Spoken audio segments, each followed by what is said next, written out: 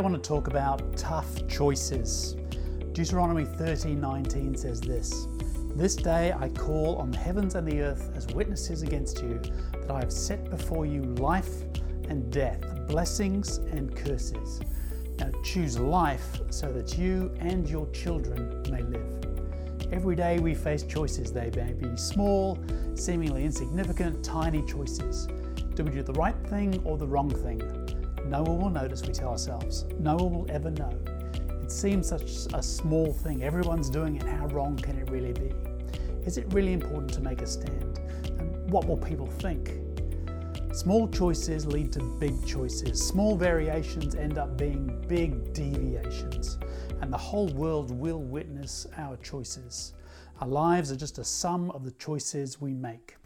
What will you choose? Quick prayer. Today, Lord, I choose life. Amen.